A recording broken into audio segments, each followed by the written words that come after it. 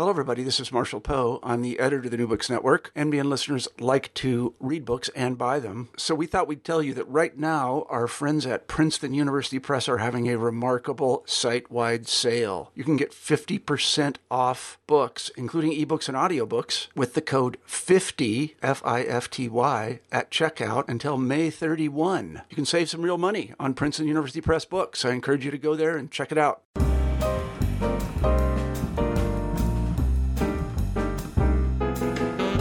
Hello, everyone, and welcome to New Books in Medicine. I am your host, Jeremy Corr. Today, we will be talking to Dr. Josh Luke. He is here to talk about his book, Health Wealth, 9 Steps to Financial Recovery. Josh, welcome to the show. Thanks for having me. Excited to be here. I wonder if you could begin the interview by telling me a little bit about yourself. Yeah. First of all, thanks again for having me on the show. So I was a hospital CEO for about 10 years, but what's interesting about that journey is when I was in high school, actually, I had 2 older brothers who were professional athletes. And I remember sitting on the bench watching my teammates play basketball my senior year in high school thinking, maybe God didn't bless me the same way he blessed my brothers to be a pro athlete. Maybe I should set my sights elsewhere. And so I actually set the goal of being in sports marketing. And so when I went to college and graduated, and then graduate school, I found myself working within all 4 major professional sports leagues as an intern or doing projects for them within a year or 2 of getting out of graduate school. And I was really loving doing that. But then when I was 28 years old, I got married. And 26 years old, I got married, and really quickly overnight, my priorities changed. And about the same time, my grandmother was sick, and she was going back and forth between nursing homes and hospitals and assisted livings. And I made a career change to healthcare. I trained to be a nursing home administrator. And within a few years of doing that, I got recruited to come run a small aging hospital in Southern California, where I'm from. And next thing I knew, I was a hospital CEO. My first job in a hospital ever at this small little hospital was as a CEO. So I learned on the job for 4 years. I got recruited after 4 years to go to another hospital and did that for 3 more years. And then about that time, the Affordable Care Act passed, or Obamacare. It's the same thing. Some people call it one, some call it the other. And because I was such a young CEO and saw things from such a different perspective and really questioned everything along the way, from this journey to sports marketing dude, to nursing home administrator, to hospital CEO, I was still asking a lot of questions and not getting answers. So when they completely changed the game with the Affordable Care Act, I started to speak out and present more on stage and started to write. And I got asked to write a book about Obamacare, specifically about the hospital readmission penalty, which was new and not many folks knew anything about it. So I researched it and wrote about it. And that really gave me a platform to become a full-time public speaker and author. And now I have 3 books, and 2 of them are bestsellers, the number one bestsellers on Amazon. The most recent one, as you mentioned, from Forbes, is called Health Wealth. Is Healthcare Bankrupting Your Business? 9 Steps to Financial Recovery. Came out in January 2018. It's been a lot of fun. So you've been dubbed a healthcare futurist. What exactly is a futurist? That's a great question. Somewhere along the way here back in 2014 and 15, when I was kind of transitioning out of the hospital C-suite, I was the vice president for a health system here in Southern California, and I was getting a lot of requests to go speak. So I was really kind of had my foot halfway out the door. And as people would introduce me at different venues throughout the country, 2 or 3 times in 2014, people took it upon themselves to say, hey, Dr. Luke is a futurist. He's really good at studying the policy and telling us how it's going to impact us, both as hospital executives, post-acute executives, but also family members and professionals. What does the Affordable Care Act not just say, but what's the impact going to be? Because Dr. Luke has a professional background that's diverse. And, I always joke when I speak that, I couldn't keep a job for very long, because when you look at my history, I worked about every 2 or 3 years. I just jumped from one job to the other. And at the time I thought I was, progressing and getting promoted. And I guess I was, but it's also because I ask a lot of questions. I seek answers. I speak my mind. And so it's been a fun journey. But the reason I was a futurist and really focused on the policies was because I'd done so many different things in healthcare by the time I started writing that few people had that much diverse experience. So it's been cool to be able to speak to all sides of it and say, hey, I've been there. I was an administrator in nursing homes. I oversaw assisted living. I ran a hospice and home health.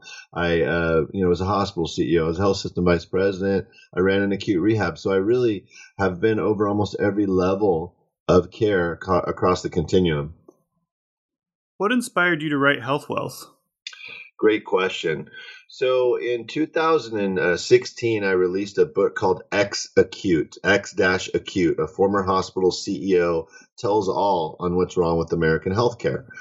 That same year, LinkedIn approached me about writing for their Healthcare Pulse. And so my LinkedIn following was growing. My book became a bestseller on Amazon. My public speaking, I became a full-time public speaker. And somewhere towards the end of 2016, I got contacted by Forbes. And Forbes said, hey, we're looking for somebody to come to write a book for American businesses, teaching them how to reduce their spending, significantly reduce their spending on healthcare as a benefit for their employees. And they said, we found you on LinkedIn. We're interviewing 6 or 7 people. We'd love for you to come back east and meet with us and just tell us your thoughts. So in March of that year, I went back east and I met with the folks from Forbes and said, why me? Explain to me what your goal is here. And they said, hey, Forbes, obviously strong brand in business. We're looking for provocative authority marketers like yourself that are very outspoken and truth tellers. And we found you on LinkedIn, and we've seen 4 or 5 others. And I knew who those other guys were. But as it turns out, they brought me back for a second interview and said, hey, we think you need to write this book. You're the one we're picking. And here's why. Because you're pulling back the curtain on healthcare providers. There's been no transparency with hospitals and insurers and big pharma through the years. And the other people we interviewed have a lot of answers on how to save money for American businesses, but they're all brokers or benefits advisors. And so their credibility isn't what yours is as a former CEO who's willing to pull the curtain back and tell the truth. So when Forbes asked me to write this book, I really had to sleep on it for a few nights because I really wasn't planning on writing another book in the near future. And more importantly, they were asking me to reach outside of my comfort zone and write a book about something I wasn't necessarily an expert in. It was more of kind of a parallel field. And so I had to do some research. But I woke up kind of the second morning after I got back and they said, hey, we'd like you to write this book. And my wife said, what's up? And I said, hey, I just don't think I want to write another book. I haven't been planning on it. And I'm a little nervous because this is outside of my sweet spot. And my wife said, hey, don't you remember when you lost your job as a hospital CEO after 7 years? And you came to me and said, hey, we've been good stewards of our finances. We've been blessed for all these years. We have quite a nest egg of savings, but I just can't justify paying $1,400 to $2,500 a month for insurance when I'm unemployed, for health insurance for my family. We had 3 kids in middle school at the time, and I convinced my wife that we shouldn't be paying for health insurance. And that's a slippery slope when you got 3 young kids and a beautiful young wife at home. And so she went with it, and for 6 months we were uninsured. And she said to me that morning, she said, hey, if we can't afford healthcare, you being a CEO and us being good stewards of our finances, who in this country can afford healthcare? And that really resonated with me that, hey, I've lived this challenge, this ruining of the American dream. And it's really a universal issue. Just the name of the book itself is a slam dunk. Is healthcare bankrupting your business? Yes, every business would say it's our second or third largest expense and the only one we really can't control at all. So it's been a fun ride. I appreciate that Forbes has put some muscle behind it and marketed it. It went to bestseller on day 1 in January. We did a big international media tour, and it's been a lot of fun. Can you talk a bit about the experience you reference in the preface of the book from your time as a new hospital CEO and what you took away from it? Yeah, so a lot of questions for sure about how we got here, why things are the way they are. Why is it that we don't provide our prices to people even when they ask? How do we not really exactly know what our prices are? And I learned a lot more about what the reimbursement model prior to Obamacare was, which was called fee-for-service. And there's still a lot of fee-for-service principles in place right now. But for your listeners who aren't well versed in it, I'll make it really simple. Fee for service means if you call your doctor and say, hey, I have a stomach ache, can you help out? He or she doesn't get paid for helping you unless you come to their office and they actually see you and document it. And hospitals are no different. Hospitals get paid when they put a head in a bed. So they get a little money for seeing you in the emergency department, but where they really get their gold standard revenue is when they admit you to the hospital. So the big myth that is out there is when you go to the emergency department, you're there to be assessed, when the reality is you're there to be justified, is the term I use.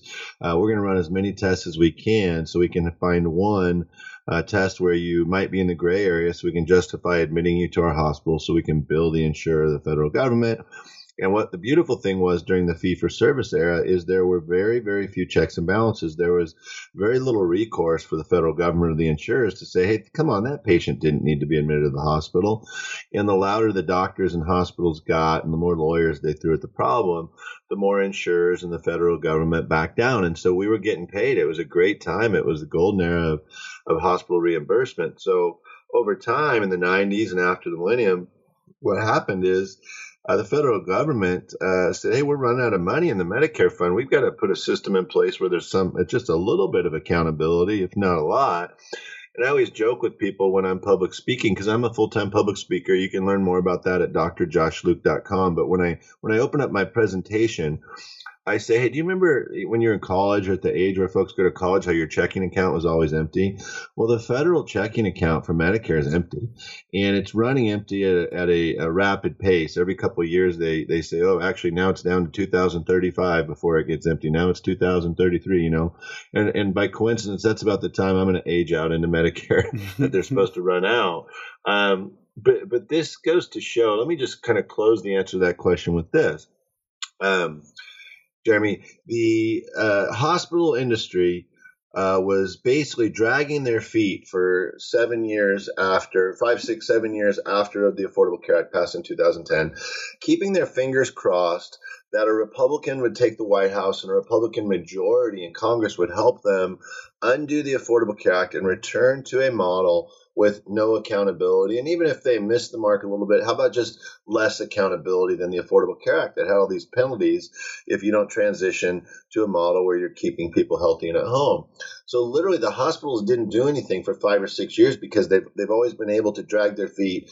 They have one of the biggest lobbies in the country, if not the biggest. They're in the top 3. They throw money at their congressmen. They get what they want, and they don't have to do anything they don't want. That's always been the history.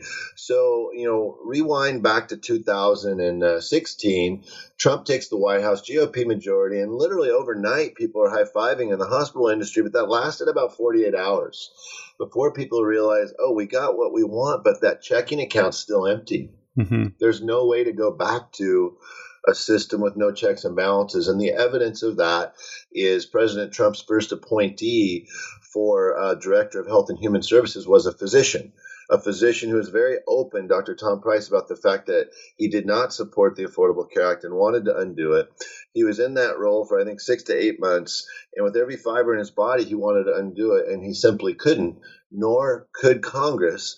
And there's 2 reasons that I basically identify with to say why that wouldn't happen. Number one, I've already covered a couple times. The checking account's empty. You can't go back to a system with no checks and balances because doctors, hospitals, nursing homes, big pharma have all shown that we're just going to bilk the system, number one. Number two, I firmly believe, and I learned this as a young executive, which gets back to the root of this question, what did you learn as a 32-year-old hospital CEO? One of those early lessons was this: you cannot, in this country, in America, you cannot giveth and then taketh away.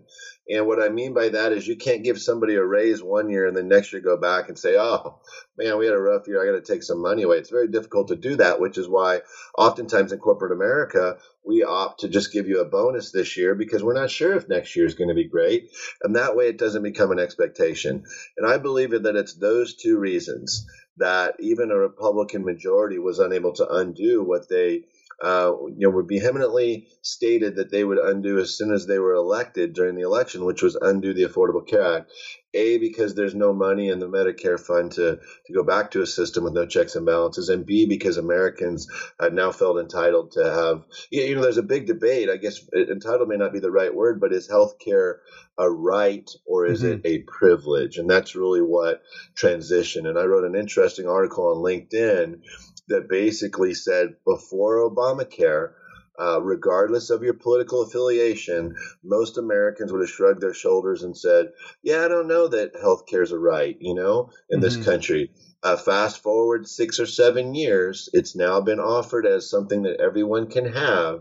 And it's you're going to see whether people are conservative Republicans or not, or even on the other side, everybody's kind of going, well, yeah, we should have healthcare because they've been conditioned for 6 or 7 years that this is something that's there for them, and it's hard to take that away.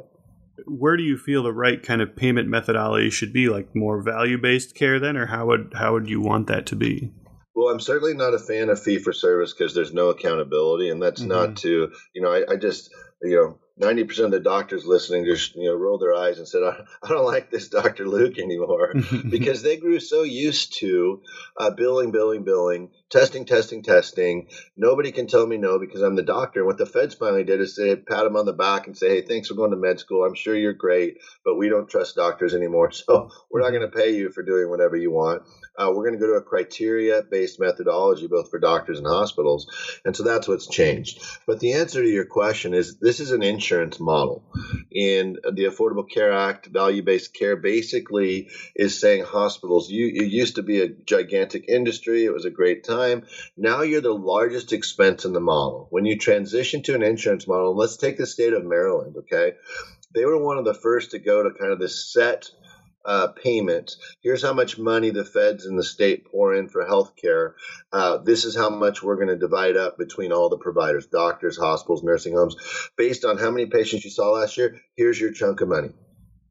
Guess what that did? Overnight, it made every doctor and every hospital and nursing home and provider completely turned their business model upside down and said every ounce of effort we put out, every penny we spend is simply an expense, right? Whereas the prior model was we get paid by overutilizing and running more tests and spending more time and doing more things. Overnight, they went to a value-based model where they said, here's your chunk of money for the year, provide the same care you did last year. And if you provide less, you get to keep the savings. And if you provide more, well, you're paying for it out of your own pocket. Well, that's an insurance model. Watch how fast the providers in Maryland learned how to do this. It was overnight, right? The rest of the country's 8 years in going, gosh, we're just not sure if we know how to do this insurance model thing. And, it was such a good time. These hospitals are going to go out of business. Too bad, so sad for us. What's going to happen? And I always find it humorous that you see these, hey, community, the hospital is doing a fundraising campaign for a new building. Aren't we awesome? This is what we used to do during the baby boomer era. We appeal to our community to build a new building so we can take care of you. Small side note. When you come to our emergency room, you can't afford to pay your copay. Oh, but we're back to ask you for an emotional appeal to donate money for a new building. So when you come, you can't afford it. I find so much irony in that I think that, I know we're going to talk here in a minute about millennial culture and how it's really turned to American culture. But I think as millennials, they probably see that and go, why the heck would I donate any money to that shiny building that the only time I went to in my entire life, I got an $8,000 bill and I was only there for 2 hours. Us Gen Xers like me, we're caught somewhere in the middle where we lived both sides of it, where it used to be, part of the deal for a not-for-profit hospital to appeal to the community for fundraising. But now the millennials are kind of going, wait a minute, I can't even afford to have insurance to go there. Why would I ever donate money to it? So I kind of get a kick out of when I see those fundraising efforts coming on board. I'm fascinated. I'm a Gen Xer, proud Gen Xer. I joke that, I used to feel picked on for riding a BMX bike and drinking Diet Coke and watching MTV. And you look back and go, gosh, none of those things were really that bad. And now the millennials feel picked on. But what I realized about 2 years ago is as I was traveling the country, I was hearing for several years, my grandmother will never use an iPad to improve her care. My mom won't use technology to better self-manage her care. Well, in 2016, that changed. You stopped hearing that because basically the technology got too good. And what I realized as I traveled the country is that was the year that millennial culture became American culture. And this year, 2018, is the year that millennials became the largest generation in the American workforce. And so when I speak, I talk a lot about how us as Gen Xers and Boomers, if we're not understanding how millennials interpret communication, then shame on us, and that's on us. And it's very important that you do that. And if you haven't ever watched a YouTube video by Simon Sinek, Sinek, about how millennials interpret communication, I would encourage all of your listeners to just go onto YouTube or just Google Simon Sinek millennial communication, and it'll come up. It's a 14 or 15-minute video, and it will change your life. It changed my life. I watched it twice. I laughed. I cried. I asked my wife to watch it. My kids came home from school a few months later for their freshman in high school careers class, and were told they had to watch it as part of their final and to write a little essay on what they learned. But it really teaches you how millennials interpret your communication. And it's really helpful for you both as a professional, but also as a father, as a grandparent, whatever it might be, to understand that you need to unlearn. I'm actually doing a lot of thinking now about writing some columns about unlearning what we learned growing up, because you can't even twist, turn, or adjust how a Gen Xer, or specifically a Boomer, grew up, and even compare it to how a teenage Gen Zer is growing up right now, where my kids are afraid to go talk to their high school teachers because they have so little experience in true face-to-face interaction, social experiences. My son's going to a job interview going, what do I do? What do I say? What are they going to ask me?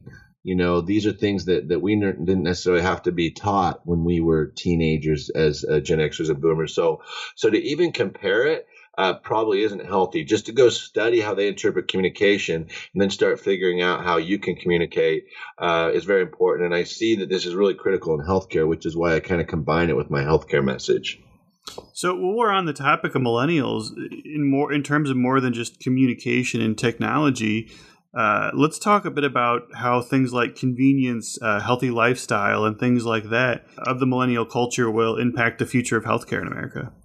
Yeah, so great question. Actually, this week there was a New York Times article that basically said corporate wellness isn't working. And I know that the evidence is there that corporate wellness programs haven't moved the needle on saving corporations money yet.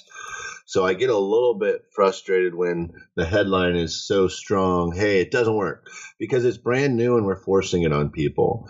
And so where I look at wellness and healthy lifestyles is in my book, Health Wealth, Is Healthcare Bankrupting Your Business? 9 Steps to Financial Recovery. Of those 9 steps, they pretty much all come down to either personalized medicine or preventative medicine. And the 9th step, and I purposely put it last because I thought it really brought together some of the others, is called integrative or functional medicine, or a lot of people refer to it as naturopathic medicine, and some people traditionally called it Eastern medicine.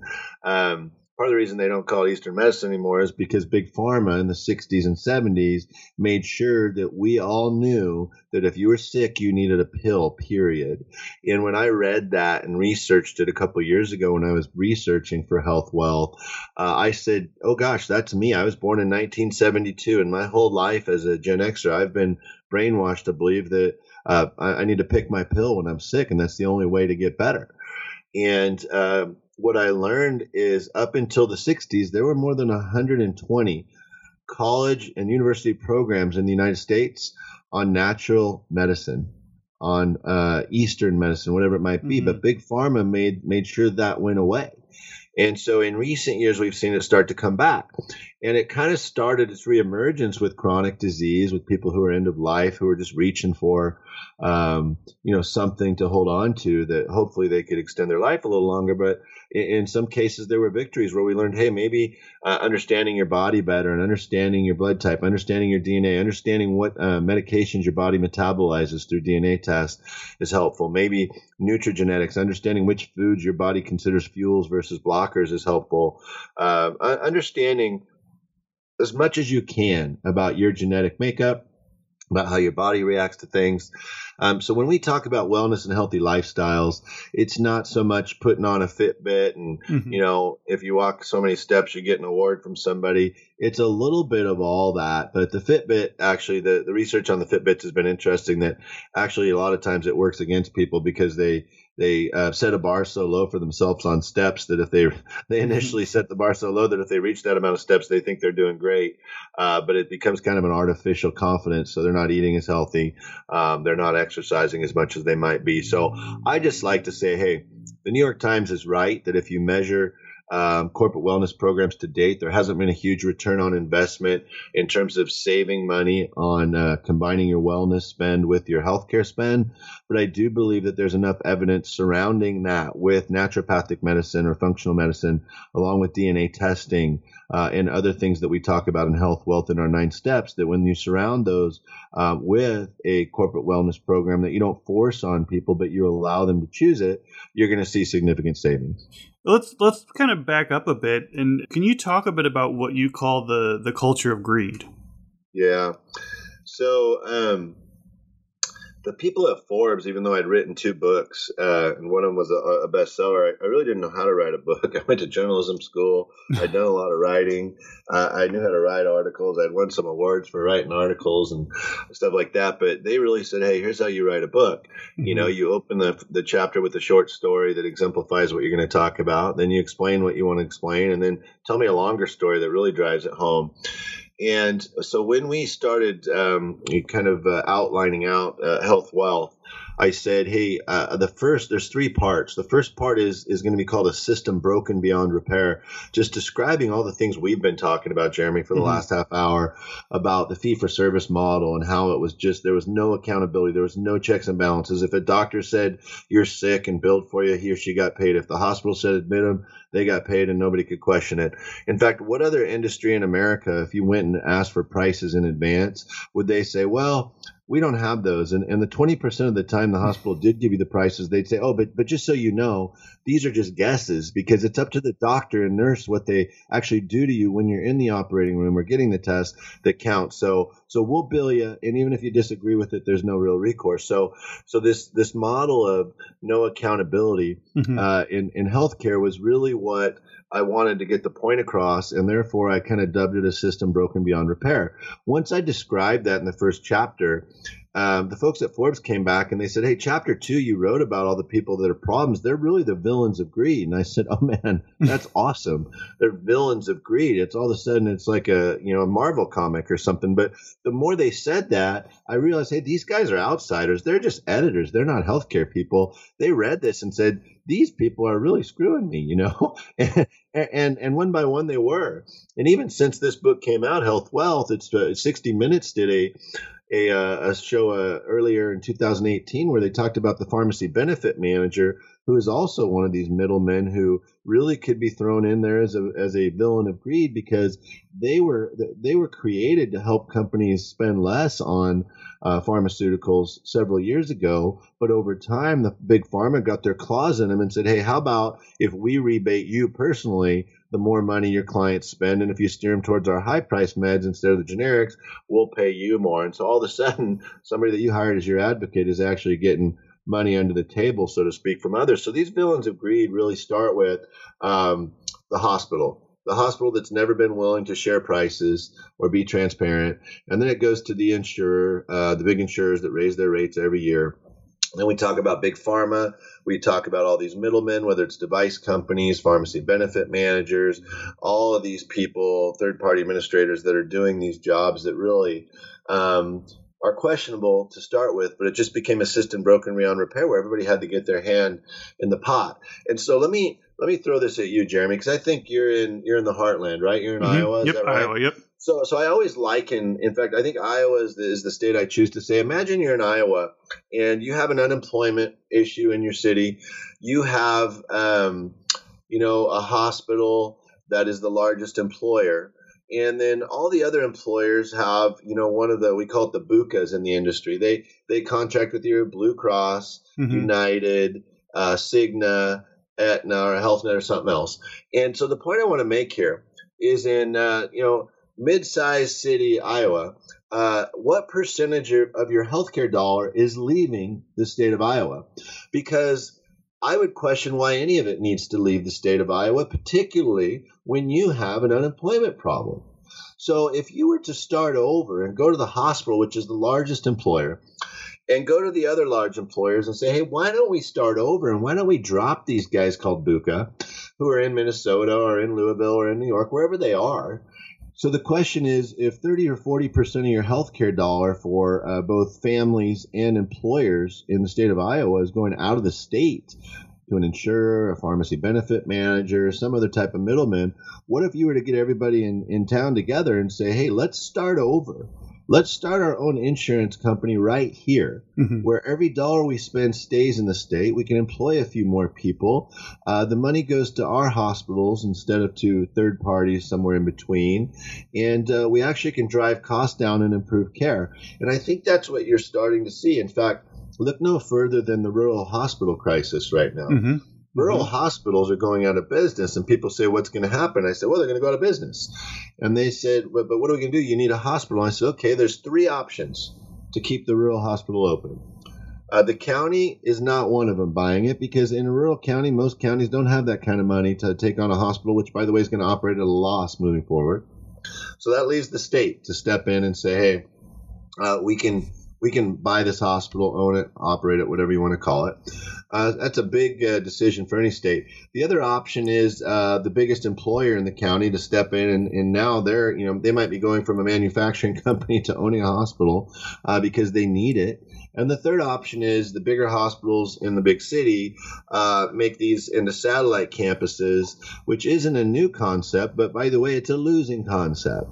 So it's going to take federal dollars to really create a trend of that happening where a big city hospital would be incentivized and reimbursed for taking on that burden, if you will. So hospitals are transitioning from a very lucrative business model to becoming the largest expense in the model. Think of them as the oil to the airliner. They're now the largest expense. I'm curious, since you've written the book and have been speaking about this stuff, have you heard anything from these villains of greed? Has anybody reached out to you directly and kind of challenged you on that? I would say informally after I speak, kind of half-heartedly, knowing that in the room they're in the minority. But here's why, Jeremy. Things are so good for those industries.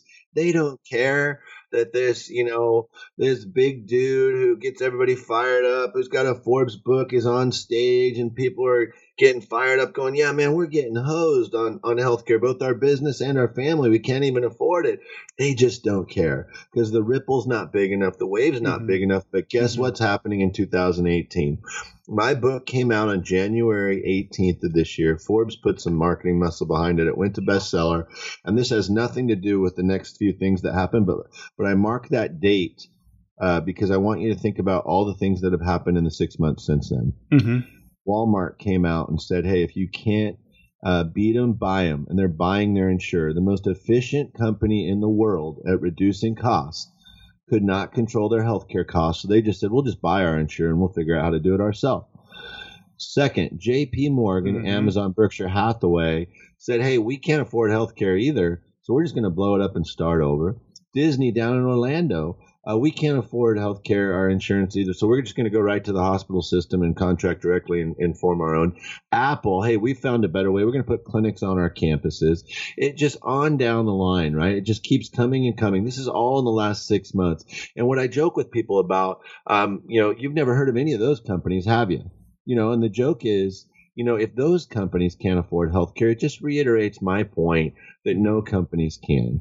And guys, the companies aren't even the bigger issue. American families can't afford healthcare. And to me, that's the tragedy. Most recent studies show that more than 50%, closer to 80% of a millennial's lifetime income will go to healthcare in this country at the rate we're going right now. So while we're talking about the affordability of it on the personal level, can you talk about the experience you had when your son went to the emergency room? Yeah, it's interesting. My son was playing freshman football and he woke up, 10 o'clock one night and said, man, I just got a stomach ache. I need to go to the emergency room. So we went and we sat there for a few hours, my wife and I, and had a bunch of tests done. About 2 a.m. they released us and we came home and they just said, gosh, I think he was just having some cramps and he'll be better in the morning. And so, we have good insurance. We're covered by one of the BUCAs. It's a PPO. And a few months later, I get a bill in the mail that, I think it was $1,700 from the anesthesiologist for whatever they did. And then it was almost $4,000, I think, from the hospital for everything they did. And, I wrote about this in my prior book, Execute, that even as a hospital CEO, I can't understand the bills that we send to you. So what I've always done, and I recommend this in one of the chapters in my book, Execute, I say, hey, I just hold on to those bills for 2 or 3 months because oftentimes there's adjustments and the insurance pays and takes care of some of your portion. So I held on to those and they kept coming. And it turns out that those numbers were, in fact, what I owed. And finally, after about 3 or 4 months, the hospital started calling me and asking for me to pay. And I said, hey, I'd like to just talk about each line item. And of course, they weren't prepared to do that. It was basically on me to challenge it. And then I said, well, I'm an independent small business owner, which is true. And so, can you offer me a discount? I said, we're not allowed to offer discounts. And I said, well, sure you are. And they said, no, that actually doesn't happen until we send you to collections. And I said, well, could you just send me to collections right now? I literally said that to them. They're like, nobody's ever said that to me. And I said, because I know this game really well. I'm not going to be threatened. And I really don't feel like I need to pay, more than $5,000 for an emergency room visit because my son had a stomach ache, So I actually just got my first collection notice almost 21 months later from a collection company, which is probably owned by that hospital system. That's what most of them do. They own their own collection agency, but they put it under a different name, put it in a different state. Sometimes they don't. Sometimes they just sell that debt for 20 cents on the dollar or 15 cents on the dollar, and they let other people try to collect. But a lot of times the health system actually owns the collection agency. And I noticed on that invoice I got a few months ago that they actually offered me a discount right off the bat without me asking. If I paid now, I can save X percent. And it was still like $3,000 or something stupid. Yeah, and it's interesting, you being an insider, how to game it, but the majority of American consumers don't. And that's one of the big issues. You talked about like a lot the culture of greed, but we also talked about the things that Apple and Walmart and Amazon, Berkshire Hathaway are doing, J.P. Morgan. Why do you feel, in spite of this innovation, that American healthcare is broken beyond repair? Well, Amazon's going to prove that they can start over, and I just wrote a column for Forbes last week on this exact thing. They already have the infrastructure in place for both direct-to-consumer, wholesale, and retail. They've got all that in place. They've already done in several different industries what they're hoping to do in healthcare. So all the doubters are doubting just because others have tried to reinvent the wheel and it didn't work, but others weren't Amazon, which is basically the most powerful company in the country. I want to go back just really quickly. You hit on something that I think is important. In my prior book, Execute, I have one chapter specifically allocated to teaching Americans how to deal with hospital and physician bills that they think are unfair. And it's not outing or exposing anything inappropriate. It's just saying, here's how it works. And it's largely how I just explained it to you a minute ago.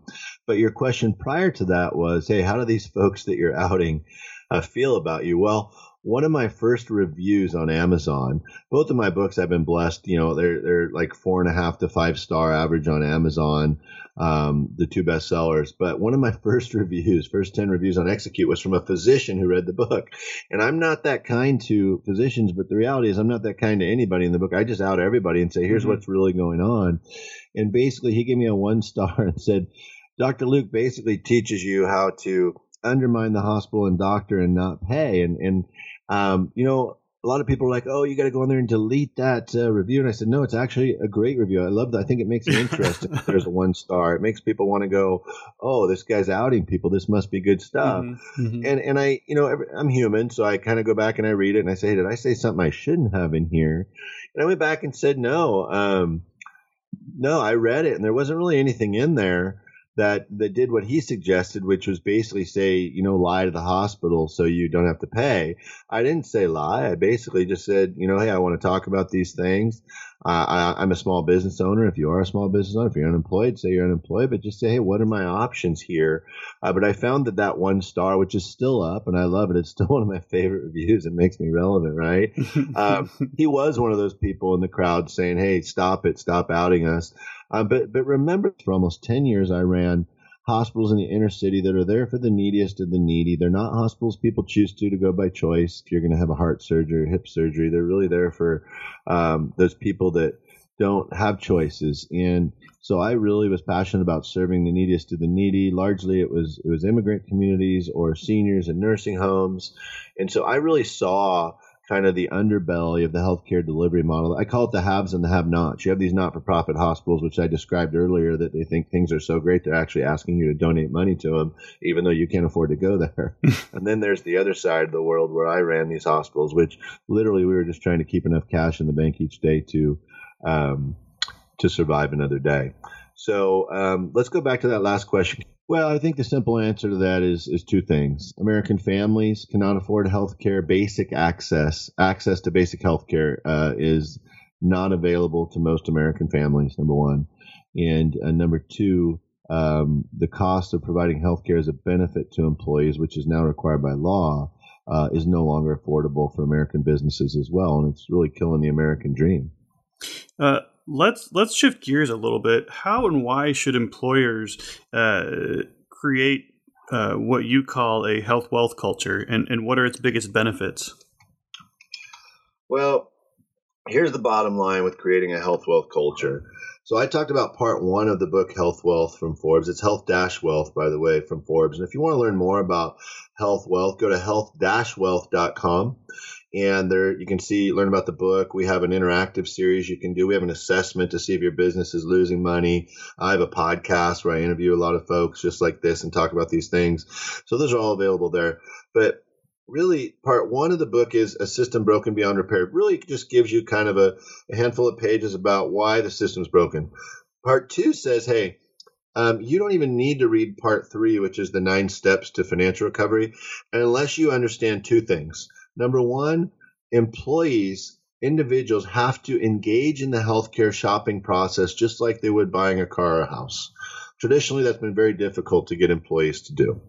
The second thing is, once you understand that becoming an EHC, an engaged healthcare consumer, is the critical point for all your employees, the second fact is you need to create a health wealth culture at your work, an environment that enables them, promotes them, encourages them to always be conscious of living a healthy lifestyle, making good choices, choosing preferred providers and centers of excellence, focusing on personalized and preventative medicine, addressing their chronic disease or their vulnerability to chronic disease. And these are all the things talked about in the 9 steps.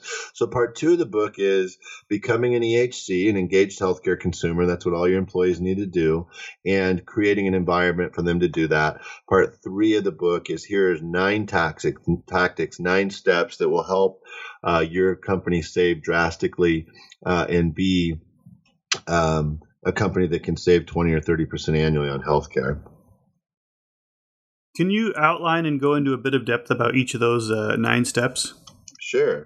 And really, the order I did them in, I thought made the most sense, because the advice I got as I put this book together was, hey, Josh, make it simple. I want turnkey ideas, or I'm going to put the book down. I don't want to, I have to go to my community and recreate the whole wheel in Iowa like we talked about earlier, Right, I just want to write a check to somebody and have the ROI be, 6 months, 9 months, 12 months, or less than 18 months. So here, let me give them to you in order right here. Okay, so the first one of the 9 steps is offer alternative insurance models. And what I mean by that is a lot of these new models are, hey, we have a 24-hour hotline where you can call a physician or nurse practitioner. We can get you a telehealth consult with a physician within an hour, pretty much at any time. And those are going to be free, but we're going to charge you if you go to a clinic. We're going to charge you if you go to the physician without trying those things first. And these are less expensive approaches to primary care. Again, what we found is when you offer those things, it's actually encouraging more utilization, because when the call line and the telehealth aren't connected to the primary care office, where they understand the goal is to push down, not to add, it can be lucrative, it can be beneficial to your organization, reducing spending when people are using it to avoid the urgent care of the doctor, but it needs to be part of a bigger model. And so we call those alternative insurance models. Also in that chapter, we talk about these collaborations or cooperatives, like the Christian cooperatives, where it's not actually insurance. They're not regulated by the Department of Insurance, but there's really a portion of what you're doing is taking a leap of faith that there's enough people paying into this model that when you need reimbursement for healthcare, you'll get it. And you can read more about that in step 1. Step 2 is about reducing absenteeism, which I call the $1 million problem, when your high-performing employees are missing days of work or hours of work because they have a dependent, whether a spouse, a parent, or a child who has a chronic disease or a need at home, and some different ways to address that. Step 3 is convert to direct primary care. And I mentioned in step 1, we talked about these alternative insurance models where you have a call line or you do telehealth. Really, those work best when you combine them with direct primary care. And DPC is the term, basically means if you have 400 or 500 employees in one location or in one city, contract with a primary care office and say, hey, we're going to pay you a couple $1,000,000 a year, but our employees and their family members can walk in anytime between 7 a.m. and 9 p.m. without an appointment. And you also need to make sure you're working in cooperation with the telehealth system we use and the hotline we use, because the goal is to reduce people coming to your office by using those other services. And that's called direct primary care. And we're finding that doctors actually can spend quite a bit more time, like 15 to 20 minutes with each patient when they do that, instead of the average, which is less than 3 minutes in traditional care. A lot of people say, hey, Josh, that sounds a lot like concierge medicine, which is kind of rich people medicine where you have to pay an annual fee to go see your doctor. It is. There are some similarities, but it's actually not concierge medicine. It's a new concept where the corporation pays a chunk of money to the primary care office to make sure they're going to make time for their employees. So step 4 is conduct an independent carrier and broker expense review. And really, just like you would do in your home or as an individual, I want you to basically account for every single penny that your company spends on healthcare. Find out where it goes and why and for what purpose, and see if you can eliminate it or reduce it. Step 5 is implementing disease-specific value and care management programs. And the most obvious of these, and there's so many of them out there now, but the most obvious of these is for diabetes. It's such a preventable disease. You can prevent it from progressing when you are aware that you're pre-diabetic or to it. And there's all kinds of programs. And again, your company just pays a fee, and then employees can voluntarily sign up for these programs. Step 6, health wealth. Step 6 is reward long-term employees with a full genome sequence and DNA testing. What that means is, you've heard of 23andMe. They were kind of first to market years ago. Well, now we have Helix, we have Color, we have several other companies that are essentially offering for a fee. Your employees can come voluntarily and get their DNA test, and now they know exactly which medications their body metabolizes and which ones they don't. So you can reduce your corporate spending and your personal spending on pharmaceuticals significantly. And we're also starting to see some progress on nutrigenetics, so individuals can find out which foods their body considers fuels versus which foods their body might consider blockers. So it also, DNA testing and full genome sequencing can also show you if you're genetically predisposed to get certain types of cancer. If you want to read more about this, if this piques your interest, because it really is fascinating, I want you to Google the word Color with a capital C, COLOR, which is the name of a company out of the Bay Area. And I want you to Google Color and Levi Strauss and DNA testing, those 3 words. You're going to see an article come up that really talks about how this company Color contracts with 3 or 4 different companies that offer this as a benefit to their employees, and the benefits they've seen and the ROI they've seen as well. Step 7 is utilizing data, artificial intelligence, and machine learning to the advantage of the company. There's so much data out there now However, we can do that and maintain confidentiality for our employees. We need to be doing that. And we give some examples in the book. We already talked about step 8, which is telehealth and remote monitoring. When used correctly, those can be a benefit and reduce your spending. And step 9, and the last step, is celebrate and educate by using integrative medicine and functional medicine, as we've talked about, which is really just getting back to what we previously called Eastern medicine. So those are the 9 steps. It's a lot of fun. They're not the only 9 things you can do, but they're the 9 that really jumped off the page at me when I said, hey, I'm going to put this book together. I'm going to look for 9 simple steps that companies can think about when they want to reduce healthcare spending. Well, Josh, I've taken up a lot of your time today. My final question for you is, what are you working on now?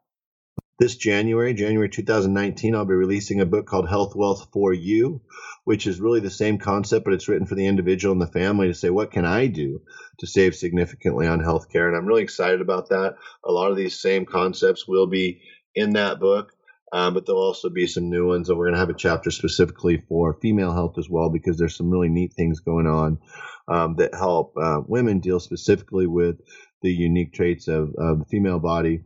That help them on their personalized medicine plan.